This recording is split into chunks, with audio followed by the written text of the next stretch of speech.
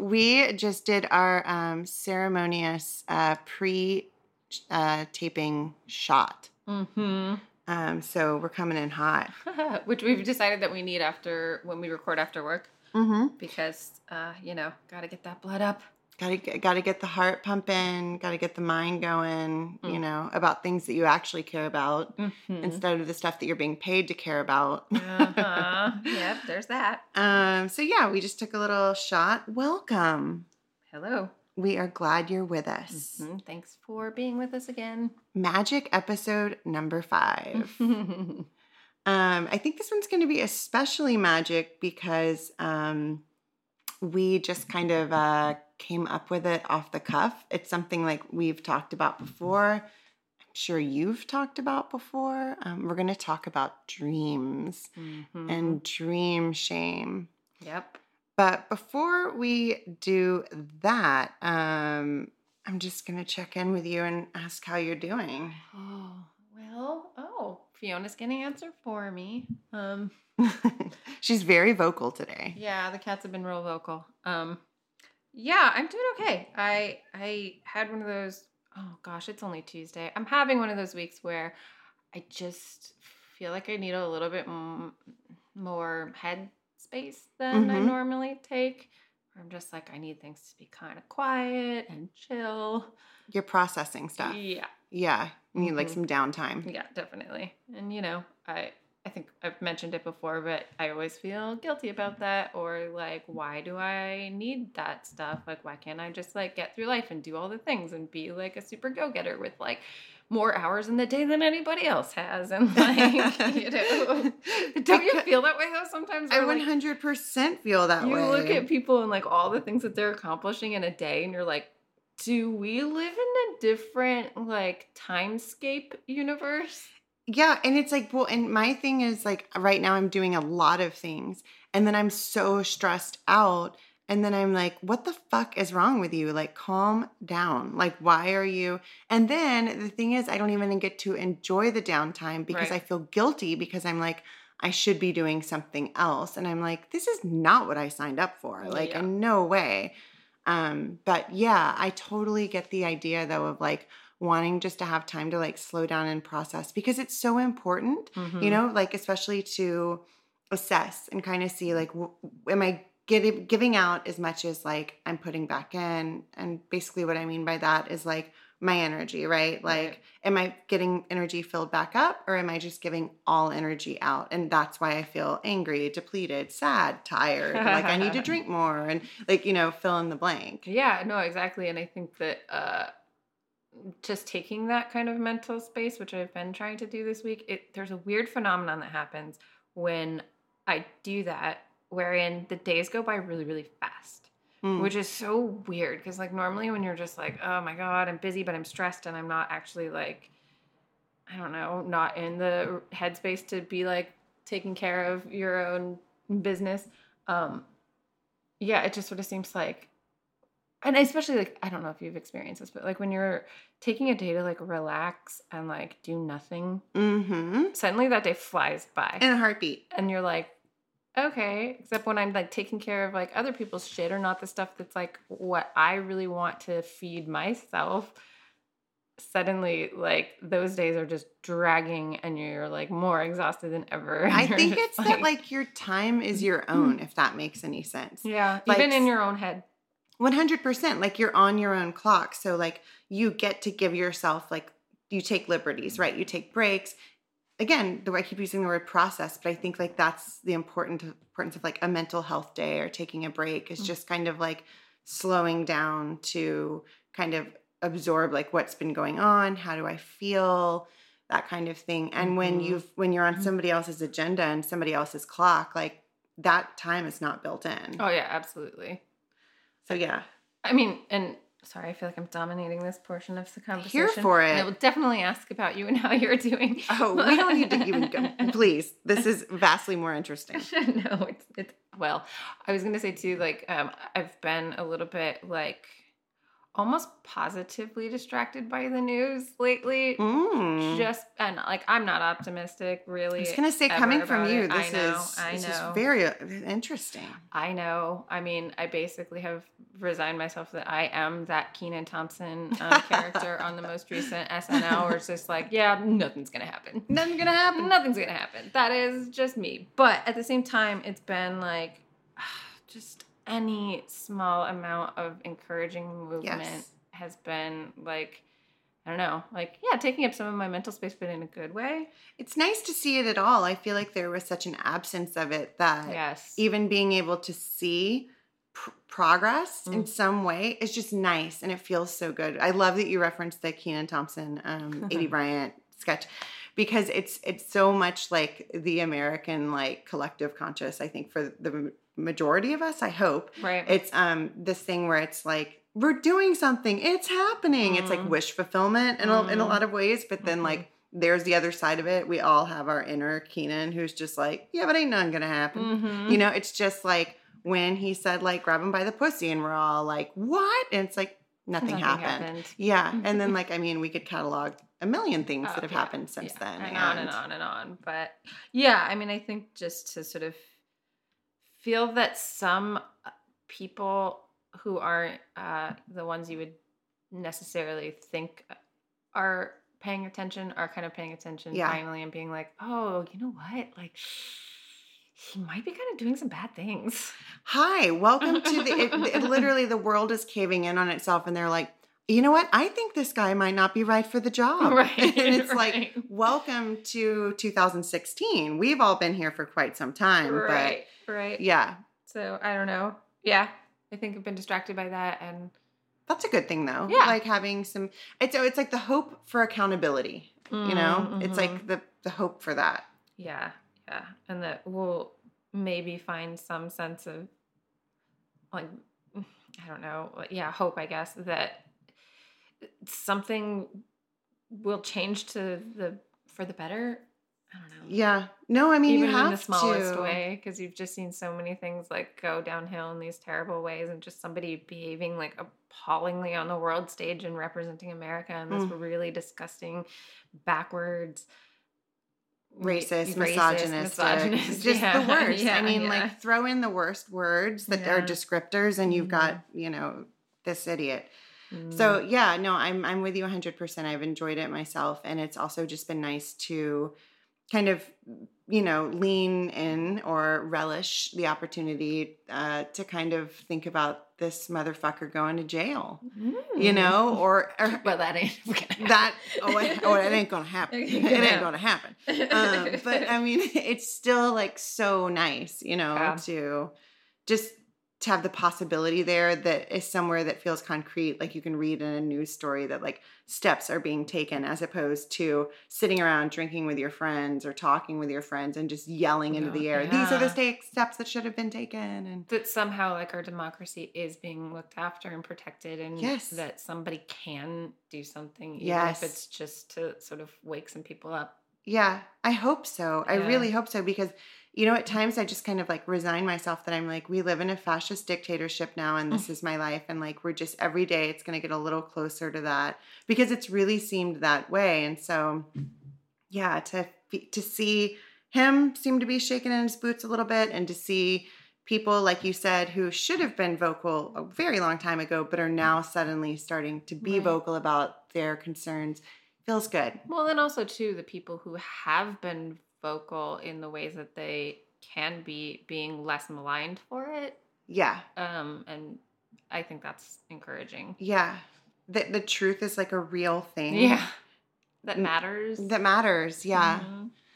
Oh man. Yeah. Anyway, so to go down that rabbit hole. No, but I mean, I think, I agree with you. It's a good place to go. I mean, and also if you're going to spend some time decompressing and reading the news, it's nice to be able to think that you can actually turn to the news for a source of a sliver of a glimmer of hope. Right. Even if underneath you're like, not going to happen. Right.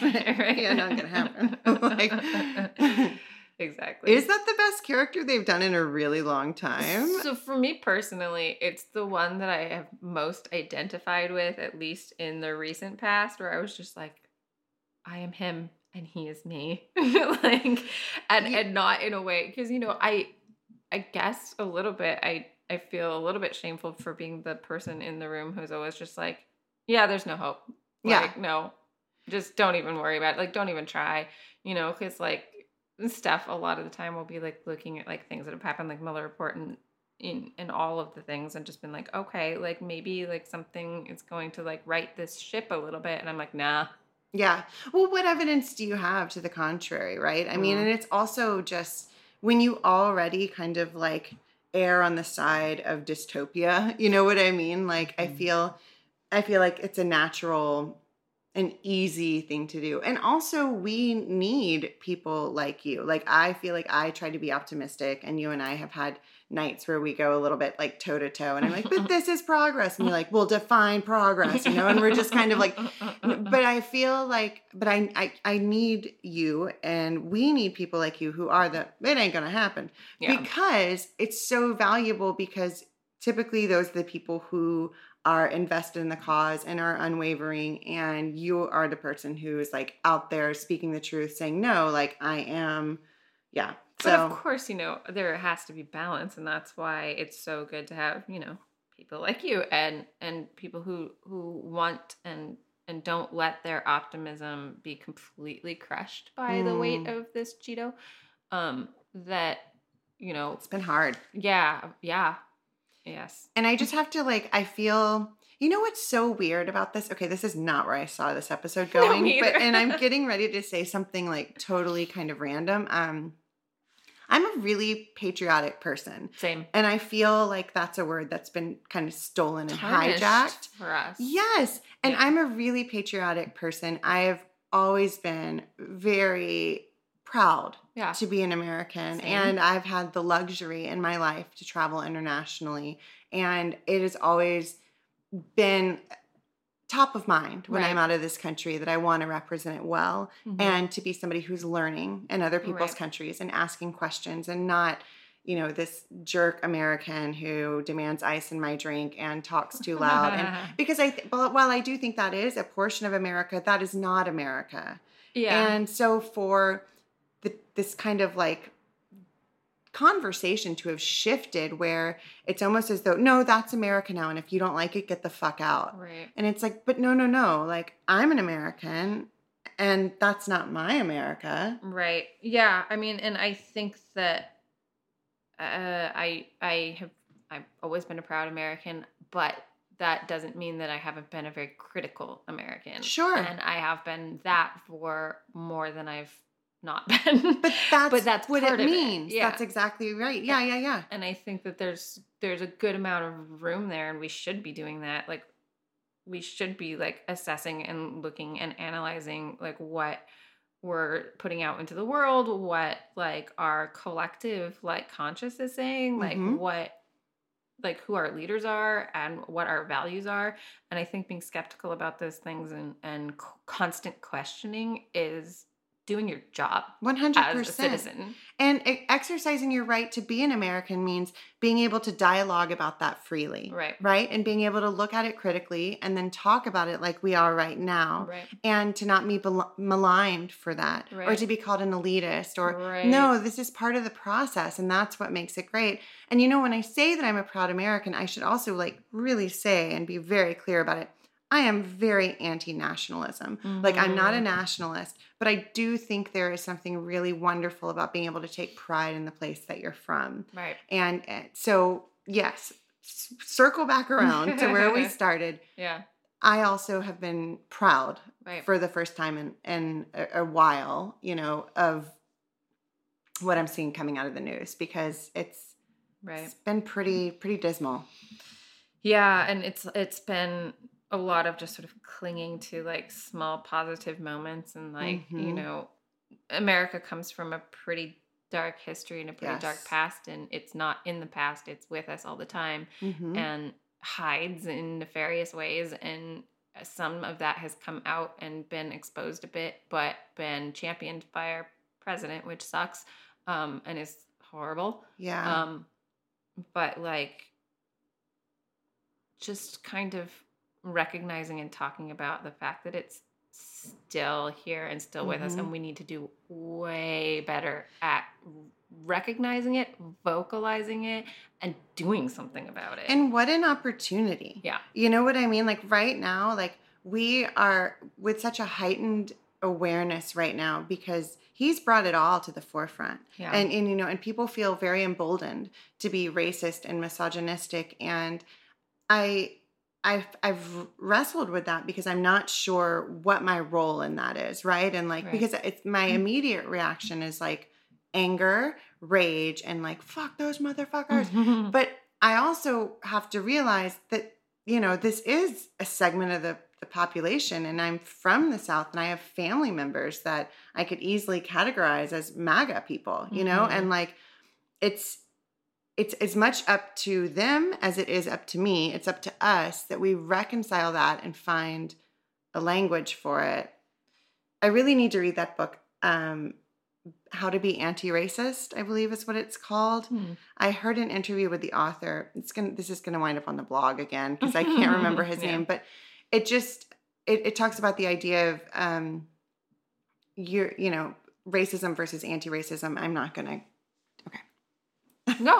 No. I don't want to like also like, I haven't read the book, so I feel like it would be talking out of turn. But I heard an interview with him, and I just thought it was such an interesting concept that the absence of racism doesn't necessarily mean that there is no racism, but anti-racism is when there's actual like activism, progress, verbiage that is kind of leaning toward dispelling racism and saying, you know, it's not accepted. It's not accepted here. Right. That's right. Instead of like being silently like, well, there was the absence thereof, therefore there was now, which is very interesting because it makes me question what my role is. Yes. Yeah.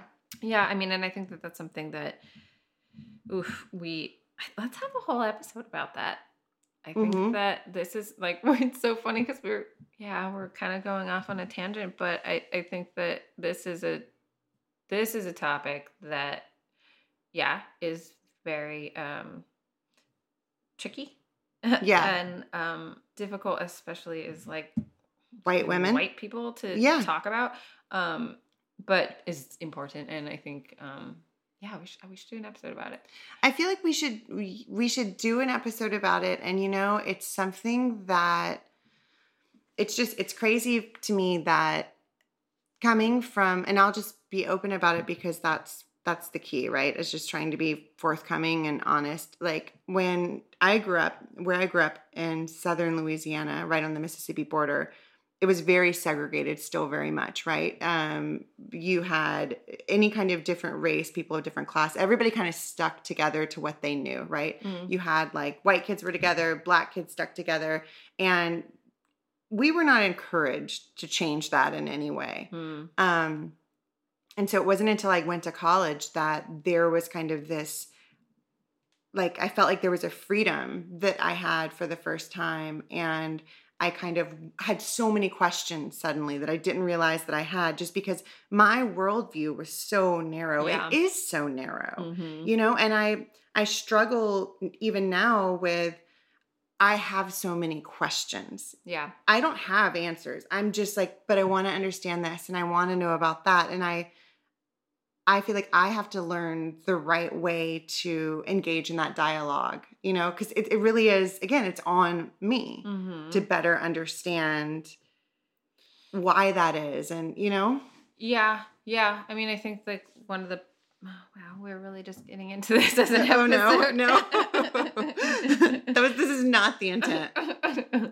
But I don't know. I think that one really important thing to do is just to ask the questions and ask really hard questions of ourselves and start to like recognize and look around at like the unseen things that we just flitted past our entire lives because we're white. Yeah. You know? Which is the majority of the American experience. Right, exactly. Which is why it's so fucked up that there's this narrative that that's the dominant experience when it's like, no, though, not really. And to like make ourselves do the fucking work to get there. Like, and to get uncomfortable. Ask people of color. what to do. No. It's not their fucking job. No. Like, learn what the hell is wrong with sort of the American mentality in general. What's missing from your own, like, life and experience to understand any of this stuff. Like, look at, like, your education and the gaps there and then fill those gaps. Yeah. Absolutely. And I feel like the onus is, as you say, and I agree, on us. Yeah. And it's going to be awkward, just like this conversation that we've suddenly decided we're going to put out into the world. Yeah. We're going to talk about dreams. Just kidding. We're going to talk about racism. Well, I feel like it's very kind of ornamental of where we are as Americans, that we started this out like, hey, the news looks good. We're like, hey, America. Oh, gosh. And then it's like racism and the role that it plays and how fucked up this country's history is. And when we, you can't not. I mean, it's just where we are. Exactly. And which is why, again, it's something we've got to talk about. Well, and we should be thinking about it all the time. We should be thinking about it all the time. We have the luxury of not. Exactly. So that's why we should. Yeah. Okay. All right. We're going to stop. We're going to stop. But yeah, so I feel like that's some homework for us. Yeah, for sure. Too, though. And maybe we will, maybe we should, because I know you and I both listen to an array of different podcasts. Mm-hmm. It might be kind of fun at some point to reach out to podcasters who are much more adept at discussing this topic and, reference that or reach out to them because I mean, it's not easy and it's awkward and I fucking kind of like it because I'm just like, it's been too easy for me for a while. So exactly. White people, educate yourselves. Yep. So now let's talk about dreams. And then like Marianne Williamson appears. She's like wearing a cape. Yes. Can I say that there's nothing whiter than this transition? No, it's so funny too. Cause like we're like white people step up. Now let's talk about dream interpretation. And like our own brains and how they work when we're asleep. Yeah. Isn't it fascinating to just really lollygag around with your subconscious? Yeah, no, it's very, God, I'm aware. We're the worst. We're the worst. It's fine. But yet here we are. Yeah. Here by the grace of God go I or something like that. Man. Okay. So let's talk dreams. Okay. Let's talk dream shame. Let's do it. What came to me when we first started talking about this is I know that you have, because we've talked about it, but just for the sake of posturing for good interview. Lily, have you ever had a dream about someone and then the next day felt guilty, shameful, or like they knew?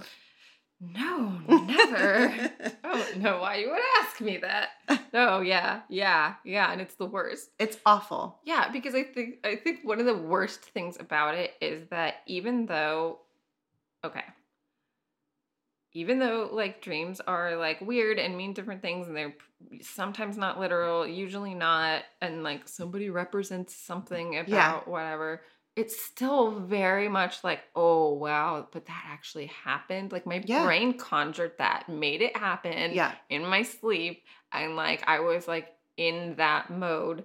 So therefore it's just like it becomes like for at least the next day or so, like a part of your emotional like makeup, I guess. So I don't know. Yeah.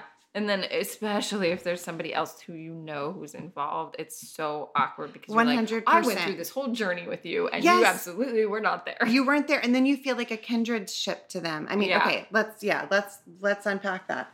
So one of my least favorite kind of dreams is a dream where you go through something with someone that you know. Yeah. And maybe it's a coworker or like an acquaintance.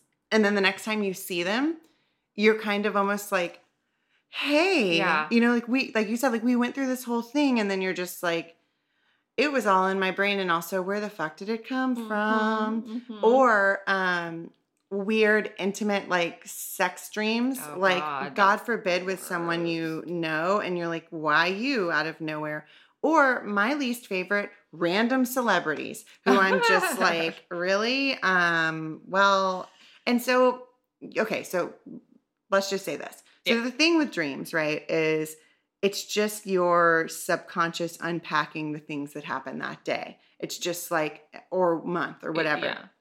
you go to bed, your brain kind of turns off but doesn't turn off. So it's just kind of on autopilot. It's just processing things. Right. So dream interpretation, I feel like, is largely bullshit. I don't think you need like a dictionary of like, what does it mean if my teeth fall out? It's kind of like, I don't know, tell me about what's going on in your life and then let's do dream interpretation that way. Yeah. You know, because it's just contextual as to what your brain is trying to decipher in terms of what's going on in your own life. Yeah. The only time I think that stuff, well, I don't know. I don't want to offend any dream interpreters out there. No, of course or not. like dream therapists or whatever, because I don't really live in that realm and I don't know. But at the same time, I would say that, like, yes, you're totally right. It's like what is happening in your own life, and then like how that can kind of, I think that like the way that your brain processes information might be an interesting realm of dream interpretation in terms of like your teeth falling out isn't just like, oh, I fear loss or whatever. It's like my brain interprets like certain things as like having a physical toll on me. Yeah, or an inability to speak because I felt like my whatever has been squashed lately, or that's what I mean. I don't feel like it's all bogus or total bullshit, but I feel like a lot of it's common sense in a way. Yeah. Do you know what I mean? Like, I feel like look at your life, examine what's going on, and then it's probably going to be relatively easy to like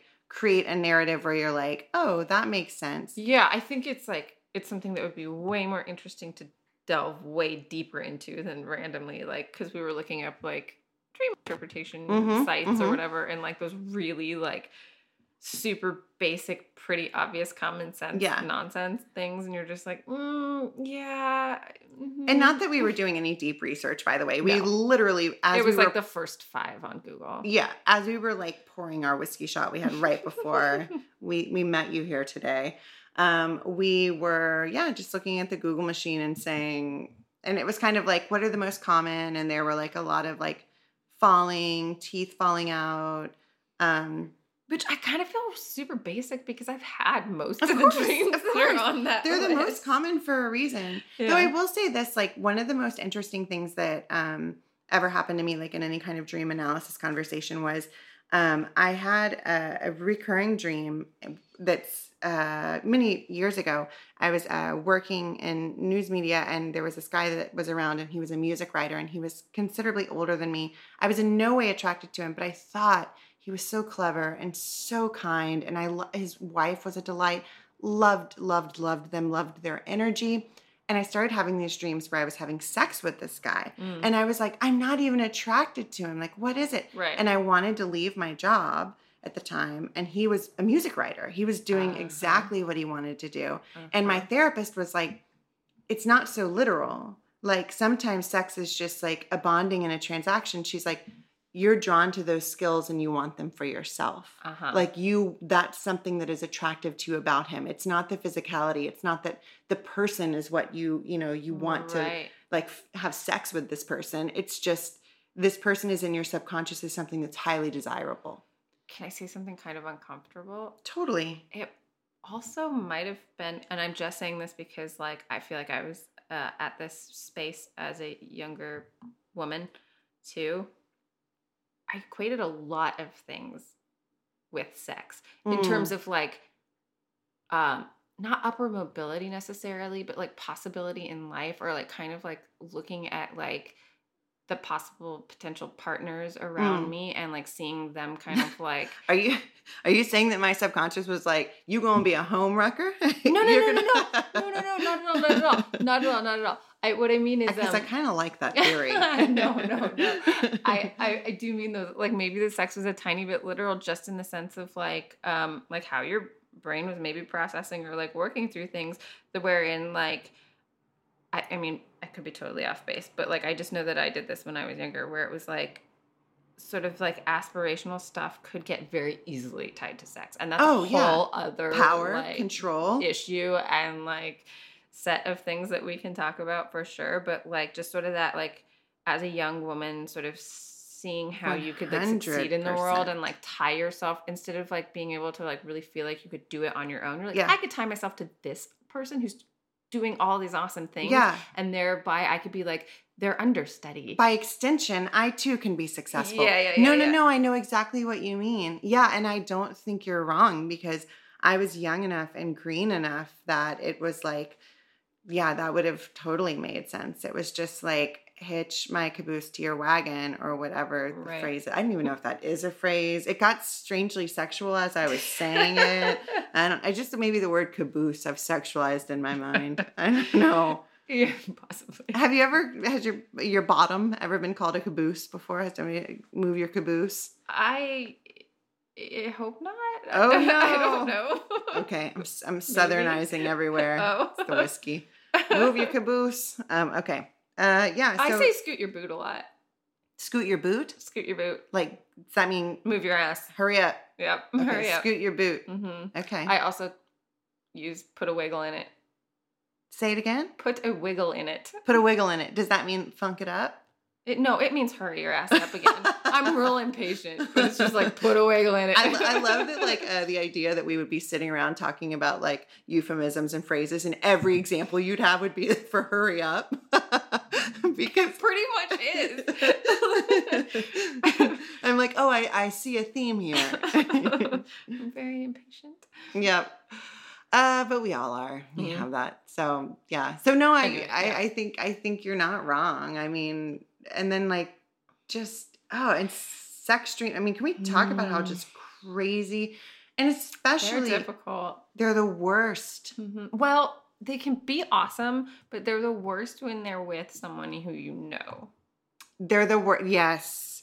Because it's really awkward and uncomfortable because then you have to like unpack like your own feelings about that person, and you're like, wait, no, like you were saying, I don't want to have sex with this person. No, I'm not even attracted and sometimes, to them. You're like, I've never even thought of you contextually in that way. Right. And by the way, when I say sex terms, I'm going to use that, or sex dreams, I'm going to use that term like kind of loosely, because when I say a sex dream, you don't technically have to have like intercourse with the person. This could be like a sexual attraction or like a desire or like. See, I feel differently about that. I don't consider it a sex dream unless there's actual sex involved for whatever reason. Well, here's my big self-disclosure, which I feel like, oh God, the therapists that listen to this therapist, to quote, I don't know, see, once again, I'm going to reference something that I cannot call back to its rightful owner, but as a therapist, I'm going to let therapists analyze me, which reminds me of this tweet, which is, it says, all therapists have therapists, and those therapists have therapists until you get to Fiona Apple herself. And that is the best tweet of all time. And I'm like, where's the lie? But whoever tweeted that, we will find you. Yeah. But as like, so as I'm saying, I'm going to say this, I'm like, oh my God, I'm opening myself up for psychoanalysis, but I just said dreams are bullshit, so I'm going to lean into it. Okay. I never have physical intercourse with penetration in my dreams. I have like movie sex dreams. Like, You know what I mean? Like in a movie, how there's like a lot of like, you can tell they're going to have sex. The mood is there. The lighting's there. There's a lot of this and that, but you don't ever see like penetration. So like, it's like the Top Gun silhouette. Okay. It is definitely not that, but that would be amazing. Especially if I got like classic 80s ballads in the background. What song do they have sex to?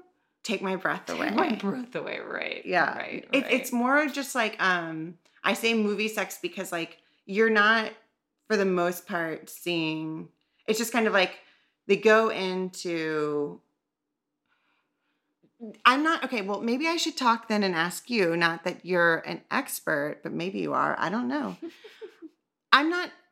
When I have sex in dreams, it's not like pornographic in the sense. And when I say that, I mean, like, I'm not seeing the other person's genitals and they're not necessarily seeing mine. You're right. That's why I say movie sex.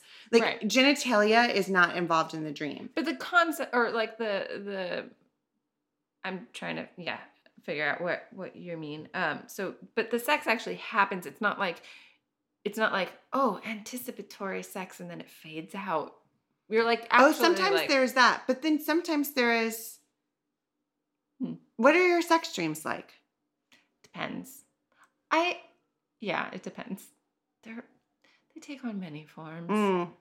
Some of them are like pretty like straight up. Yeah, like it's there. I guess that's what I'm saying. Like it's like but it's graphic. Not like porn. It's not like I'm outside of myself, like looking at two people Porn having maybe was sex. the wrong word. Or But it's graphic, it's visual, it's descriptive. And in terms of genitalia is involved. That's my big thing. See, that's why I like it's movie sex, because it's kind of like like it's NR-17. It's not X-rated. Okay. But like visually or conceptually? Oh no, conceptually it's all happening. It's just like the visual in my dream. It's almost like my mind is like... But that's like actual sex. Okay, so maybe it's not movie sex. Maybe it's just like actual sex. Yeah. Because like actual sex, like what are you looking at? Like sometimes you're looking at the ceiling, sometimes your eyes are closed, sometimes you're looking at your partner's face, sometimes you're looking at their back. I don't know. Positions. Yeah. Yeah. Okay, so maybe I'm not crazy. Well, of course you're not crazy. Okay, because we really went for a vulnerable topic here. Now I feel like I'm like, oh no, I said... But then it's also like, yeah, okay, you're right. It sounds much more experiential than it does voyeuristic. Yes, it's 100% experiential, which is why for me sex dreams are the worst, because typically like it's kind of like I'm so with the person. It's so intimate. It's intimate. It's always very intimate. Like I'm with the person. It's not, I guess that's what the graphic piece, the genitalia piece is missing, because it's not like, it doesn't seem as kind of like, yeah, it's not fun and voyeuristic. It's not like I can get off on my own dream. Right. It's not like it's there to be a turn on for you. No. You're just living it. No, I'm just, just sort of like in life. That's how my mind works. My mind won't even let me relax enough to be like voyeuristic in my own dreams. I think it's like that for a lot of people. I don't think that my sex dreams are ever very much like I'm looking from the outside. Okay. You just know that you've had sex. Yes, but I feel like the reason I say that is because like with dreams, I feel like so much of the time I'm outside looking in on my own dream. Oh, right. So it's like I usually in dreams am watching myself do something. Right. But when it comes to that experience in particular, I'm not watching myself.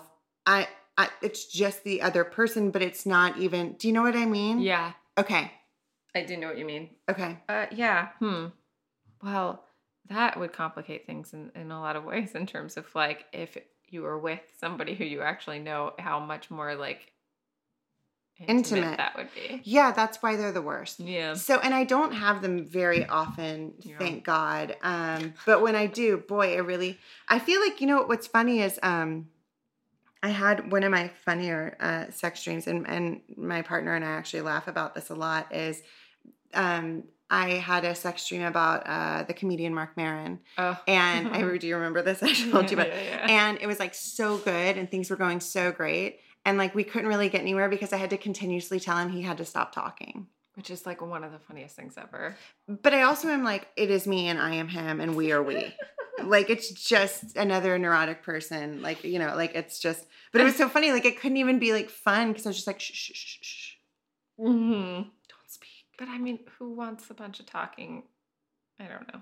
I mean, maybe people do. But like, I don't want to have a conversation. That's not the good time for a conversation. And I just feel like with a Mark Maron character too, it would just be like, he's just talking at you. It's not like you're like, so it's like maybe he's like ruining the intimacy with, he's just got to get like a little one-liner in there. Talking about like was just like, he was kind of almost narrating the situation like, oh man, this is like so hot because like this. And I was just like, no, thank you. I know. Yeah. Okay. So that's weird. I mean, that could be a whole different episode really where people who talk during sex. And like, is there a right or a wrong way to do it? I don't know. Not for me to say. There is no wrong or right way to do sex except, of course, it has to be consensual. But other than that, it's just about like two consenting adults with the right person. Oh, yes, of course, two consenting adults. But like with the right. I did not assume you meant children. Thank you. That was in no way because they actually can't give consent. Yeah. But no, like that's the whole thing about good sex, right? It's like the rapport. So like if you love fucking talking and your partner doesn't, and like you maybe work out some scenarios where you're like, hey, I want to be talking through this, and they are like, okay, Well, it's no Maybe different. 1 out of every 5 times. It's Let's no try different that. than anything else, right? Right. Like any other modification you would make where like Right. one of you has like some kind of thing that works for you and the other one doesn't. And it's like, okay, well, we're going to like do a little less of this and a little more of that. And then, Yeah. yeah. Yeah. Long-term relationships. Woohoo. But, I mean, it's funny that you say that because, like, maybe that's why sometimes, like, these sex dreams are the worst. It's just, like, yeah, when you're, like, married or, like, in a long-term monogamous relationship, like, it can feel very, very strange to be, like, I, like, in my sleep had, like, really intimate feelings for somebody else. Yeah. And, like, dealing with that and kind of unpacking that is, it takes a hot minute. Yeah, 100%. And also, like, I just feel like I have to tell Jamie immediately. Like, yeah, I know. And I can't even, like, carry it around and be excited about it because Right. I'm just kind of like, This I wake happened. up and then I feel so weird and I enjoy it and I'll like write it out and kind of be like, you know, like I had a weird like John Krasinski dream one time and I was like, and it wasn't Jim from The Office, but it kind of was. And I was like, well, that's kind of sweet, but also not and weird and what's wrong with me and calling my therapist on speed dial. But then later that evening, like when we were having dinner, like Jamie's such a good match for me because like and I was like, I just want to tell you, like, I had a sex dream about John Krasinski. And he looked at me totally straight faced and goes, I don't know if that's good or bad. I'm like, me either. Me either. Like, I don't know. And he's like, no, I mean, it's good because, like, Jake Ryan, but maybe, like, Jim Halpert. And I'm like, I know. He's got such range as an actor. But, like, it's a testament to his range as an actor, really, is what it is. Oh, my God. That's so funny. Yeah. Though I think not the weirdest, but like the most like non-attracted physically to person who I've had a sex dream about was Joss Whedon. But I love a lot of his work. I'm like Buffy is my number one TV show of all time. I was gonna say, but that's like some Buffy shit, probably. Yeah. Well, and Firefly, and you know a lot of I love Joss Whedon. But yeah, like was it good at least? No, it was great. But then but then. Herein lies the problem with, I don't know if you do. No, I think that you do because I think you already talked about it. But like you recognize in your dream that person is married and somehow like it's the worst thing possible. And you're just like, wait, what am I doing? Like, and then you do the justifying thing where you're like, but like we're just connecting so much and it just happened. Don't you hate and we just had these amazing conversations and like I don't know what to do because I definitely know that he's married and like I'm married. Like, what do I do? Well, I feel like that's when I get so angry at my neurosis. And then I wake up and I'm like, motherfucker, I can't even just have a good sex dream because you're all up in my grill about his wife and like what so-and-so might think. And I'm just like, this is a dream. Well, and what is so hilarious about that is because it's like an extra layer of like you not really doing it on purpose necessarily. Like it's not like you're fantasizing and masturbating, you're just sleeping. Yeah, your brain's on autopilot, right? Which is why you sometimes wind up with like this weird Jim Halpert. Is it Jack Ryan? I've never even seen the show. I think it is Jake Ryan. Jake Ryan is Jake Ryan. Jake Ryan is the dreamboat from 16 Candles. Oh yes, so maybe it is Jack Ryan. I don't know. Wouldn't it be funny if Jack Ryan was just Jake Ryan from 16 Candles who had like gone, he'd become like a Navy SEAL. Okay, we have to write this movie. And he had like gone on to like, that would actually be pretty amazing. I'm into it. Yeah. Jake Ryan is Jack Ryan. Jake Ryan is Jack Ryan. We're writing that movie. It's happening. Okay, cool. So yeah. But I mean, to move away from like sex dreams, maybe, I don't know. I'm done talking. I've embarrassed myself thoroughly. No. I mean, well, okay. Shame. I feel vulnerable. I'm doing that thing. See, we talked about how we're going to feel shame on this podcast. And I'm like, I've said so much. Can I take it back? No. It's fine. Yeah. I mean, it's not that far off of sex, but I was going to say, I've also had very many dreams where I've just had like a really deep emotional connection with somebody. Mm-hmm. And it's weird because it takes on different forms or whatever, but then like felt compelled, like maybe it's somebody who I haven't seen in a while or whatever, like an old friend.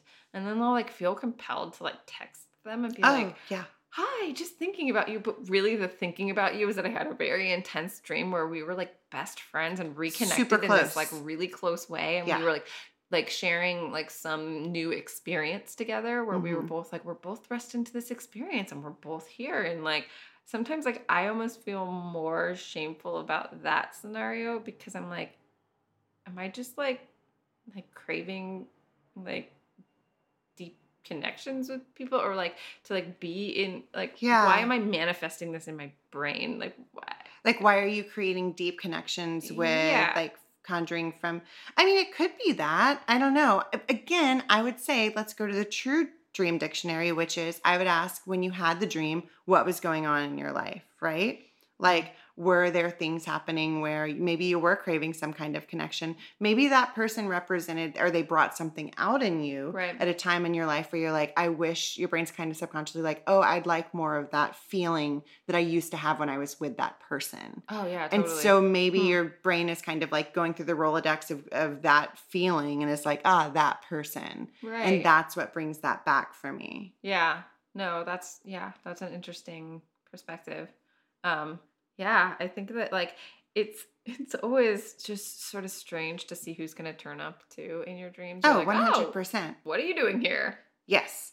I know. It's very strange because sometimes people come and go and I'm just like, but why that person? Yeah. Do you know what I mean? Like, even if you've had like minimal interaction or no interaction or you know what I mean? It's just so crazy. It's like, I would like to interview my own brain. It's like that New Yorker cover that, okay, yet another thing I'm putting on the blog. There's this great New Yorker cover where it's a therapist sitting at a chair and her eye is essentially talking to her own brain. And it's like this idea of like self-analysis and like, but anyway, in short, it's me being like, I would love to talk to my brain and just be like, hi, just so curious about the last dream. Why him? Yeah. We don't even watch Jack Ryan, brain. Or Jake Ryan. Or Jake. Well, boy, we used to watch some Jake Ryan. Who didn't watch Jake Ryan? Such a babe. Yeah. I think he was one of those that like got a wife, had a kid, quit the biz. Oh, the actor? Yeah. Well, I don't know the actor's name. I don't either. But I also like. I don't either. What if I were just continuing the narrative for Jake Ryan in 16 Candles? And I'm like, no. Here's what happened. He became an actor. And then he had a wife, then he became kid, a spy. He was like he entered the Navy, you know, and then is Jack Ryan a spy? I don't even know. No, he's just I don't know. Yeah, who knows? Anyway, that took a turn. Yeah, it's this has been a really meandering episode, and I'm here for it. Yeah, me too. The question is, are our listeners here for it? We'll see. Yeah, we'll see. Mm-hmm. I mean, I think that it's so funny that we're like even talking about dreams because it's sort of one of those things where like if anybody tries to tell you their dream or like describe the dream they just had to you, you're like, oh, please no, please stop talking, please no. It can be okay. It depends on the person. Yeah, because I feel like there are people in my life who are very succinct and excellent storytellers. And like when they tell me about a dream, I'm just like, ooh. I also love somebody I can riff on and like riff with. Mm-hmm. So sometimes if somebody's like, I had a dream and we get to kind of like we have our good friend Steph Hested was recently over and she was talking about being pregnant in a dream. I hate that dream. And so before she could even finish, I was like, it doesn't mean you're pregnant though. It doesn't mean you want children. Like I was just because I was projecting my own because I've also had that dream and I'm like, I don't want anybody to get Freudian on my ass and be like, well, it's your secret desire. And it's like, no. But yeah, so pregnancy dreams are typically mean, according to these dream dictionaries that I called bogus about 40 minutes ago, that it's like the pregnant with possibility or growing something, developing a project. It doesn't have to necessarily be a child. Yeah, but also just those dreams are the worst.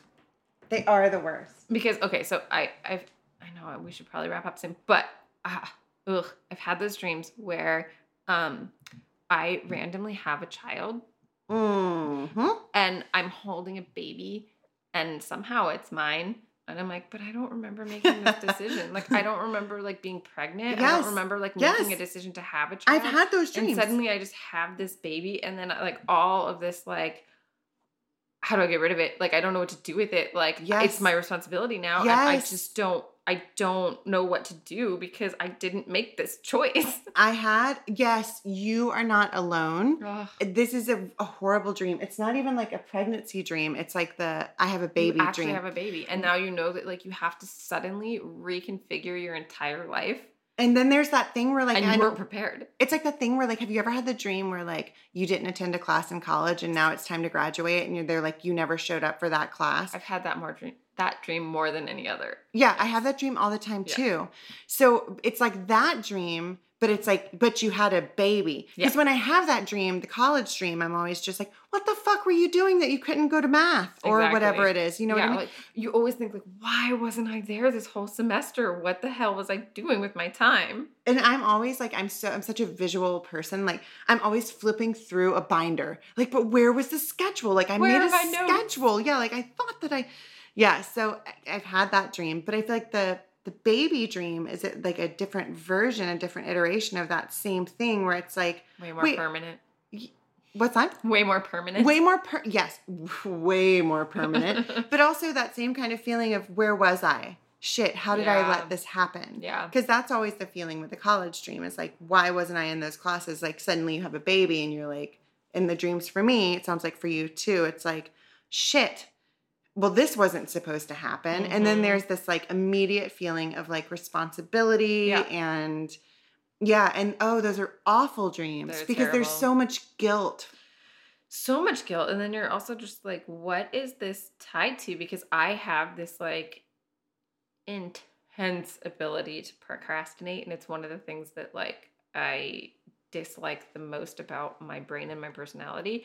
And I'm like, it's probably so tied to that I just like procrastinated thinking about something, but then somehow my brain, like while I'm asleep, justifies it that like I didn't even know it was happening. Mm-hmm. So what do you do with that? I mean, I feel like, again, you got to go back to the source. What's happening in your life? And just, I mean, that's all I feel like. The best dream analysis, because nobody's going to answer any questions or solve anything with dream analysis. I mean, I don't know, maybe, but do people? I don't know either. I will tell you this though, like I had a dream growing up as a kid. It was my nightmare. It was a nightmare I had all the time where the reoccurring thing was there was a lion in the playground and like I had to like run from the lion. Eesh. And it was like a very scary dream. And then as I got older, the lion would be in situations. He was in high school and I was like in the hallway and all the doors were locked. Lion, lion, lion. So don't end up with a Leo. Don't end up with a Leo, which my sister and father are. So I'm like surrounded by Leos. And then they're both delightful. So I don't know. But then when I finally, when I was living alone for the first time, I'd just gone through a breakup, was like paying my own way, busting my ass, like really in a solid place. I had this dream the first week I moved into my new place where I caught that lion. Ooh. I trapped his ass and locked him inside of the apartment that I had just begun renting. That's fascinating. Isn't that I've never had another lion dream since then. And the lion was like from kindergarten through. How interesting. Another I mean, now I'm realizing we're like at 53. Well, I shouldn't tell you the time. But yeah, so speaking of that though, like another thing that happens for me is a lot of my dreams when I'm at home being in quotes, I'm at my childhood house. Because like we were in the same house for like most of my childhood. So like a lot of dreams like where things are happening, like I'm back there, but like it's my house. It's very strange. Yeah, it's that. That's an interesting one for me. And I think that we've talked about this before, is that I moved around a lot when I was a kid. So I don't really have a childhood house, but and I don't know if they're at all connected. Listeners are going to be like, duh, they're obviously connected. But you can't think about them psychoanalyzing you. That's all I've been doing, and I'm like, oh, God. I know. Oh, God. I know. But, like, I have, like, most of my dreams, like, almost all of them, where I'm, like, in a house. they're this really weird hodgepodge house. And it's not the same house, it's always a different house, but there's Mm. always like all of these different various rooms and various people there for different reasons. And there's always an obstacle in the house. Like there's like like a Oh. small like corridor that you have to go through, or like there's a hole in the floor that you have to like crawl a ladder to get across, or there's like some sort of like underwater situation that you have to navigate. There's always some like trick of the house Mm-hmm. that is like that keeps you from being at like certain parts of it. Or there are like people who like own and live in the house and you just have to like avoid them somehow. Oh. It's like So it's never fully home. It's either not no. entirely accessible without some kind of like obstacle, or it's like truly not comfortable because there are people there. Well, there are always people. There are always people in the house for various reasons.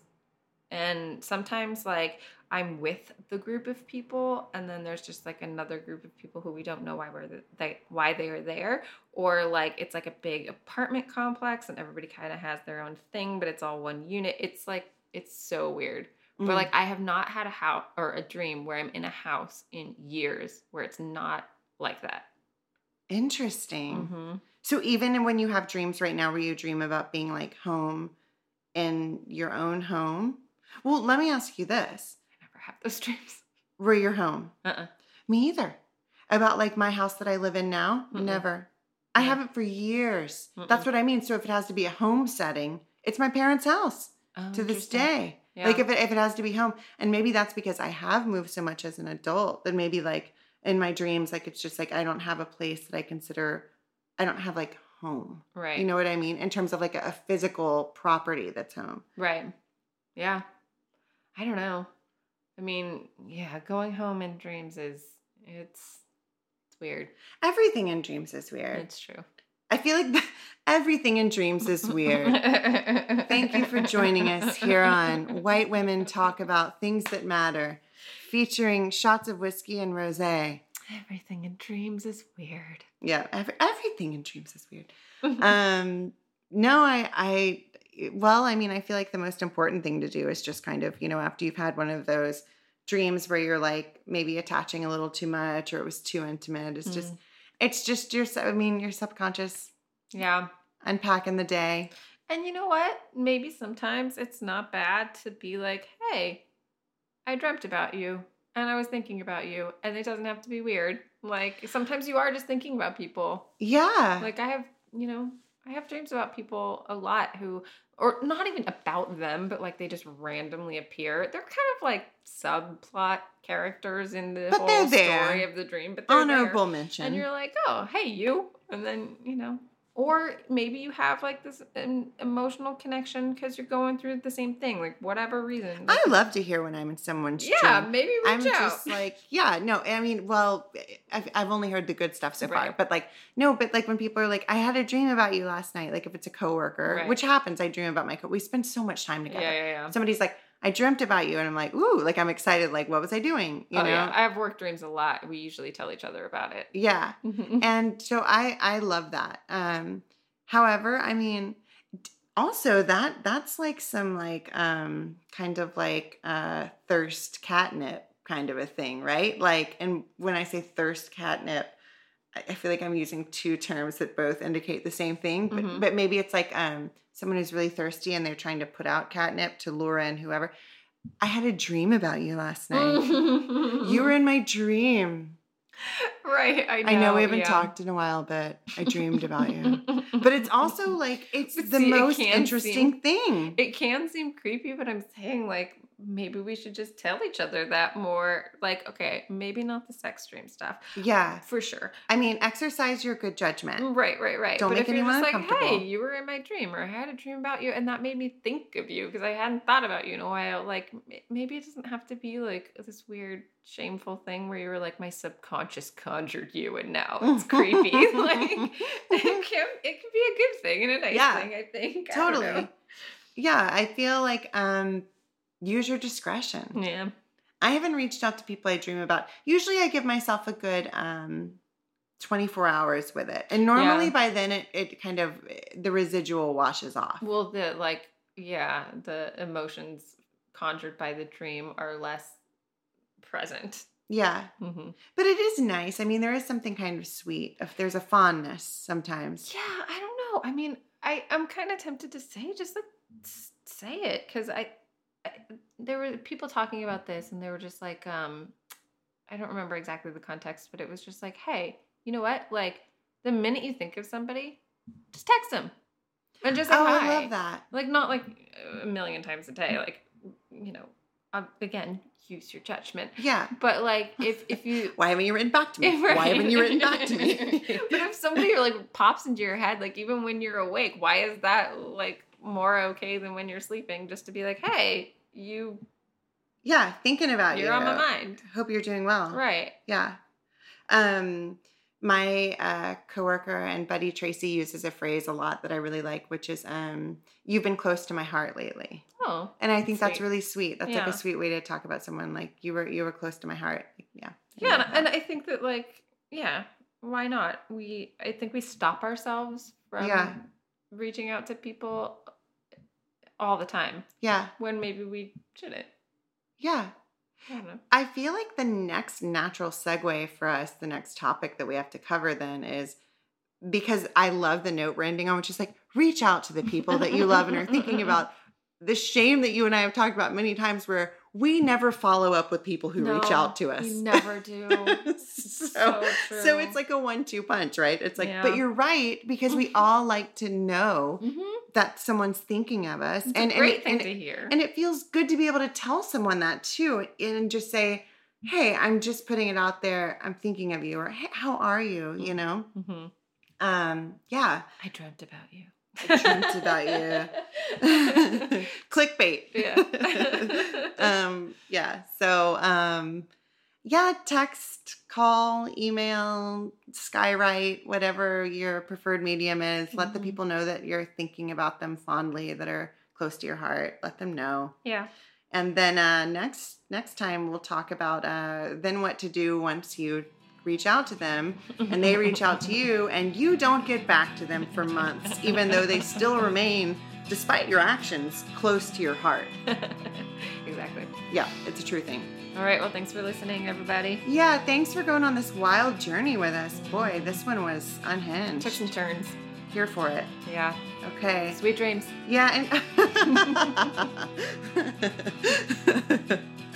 and take good care of yourself. Bye. We'll talk to you next week. See ya.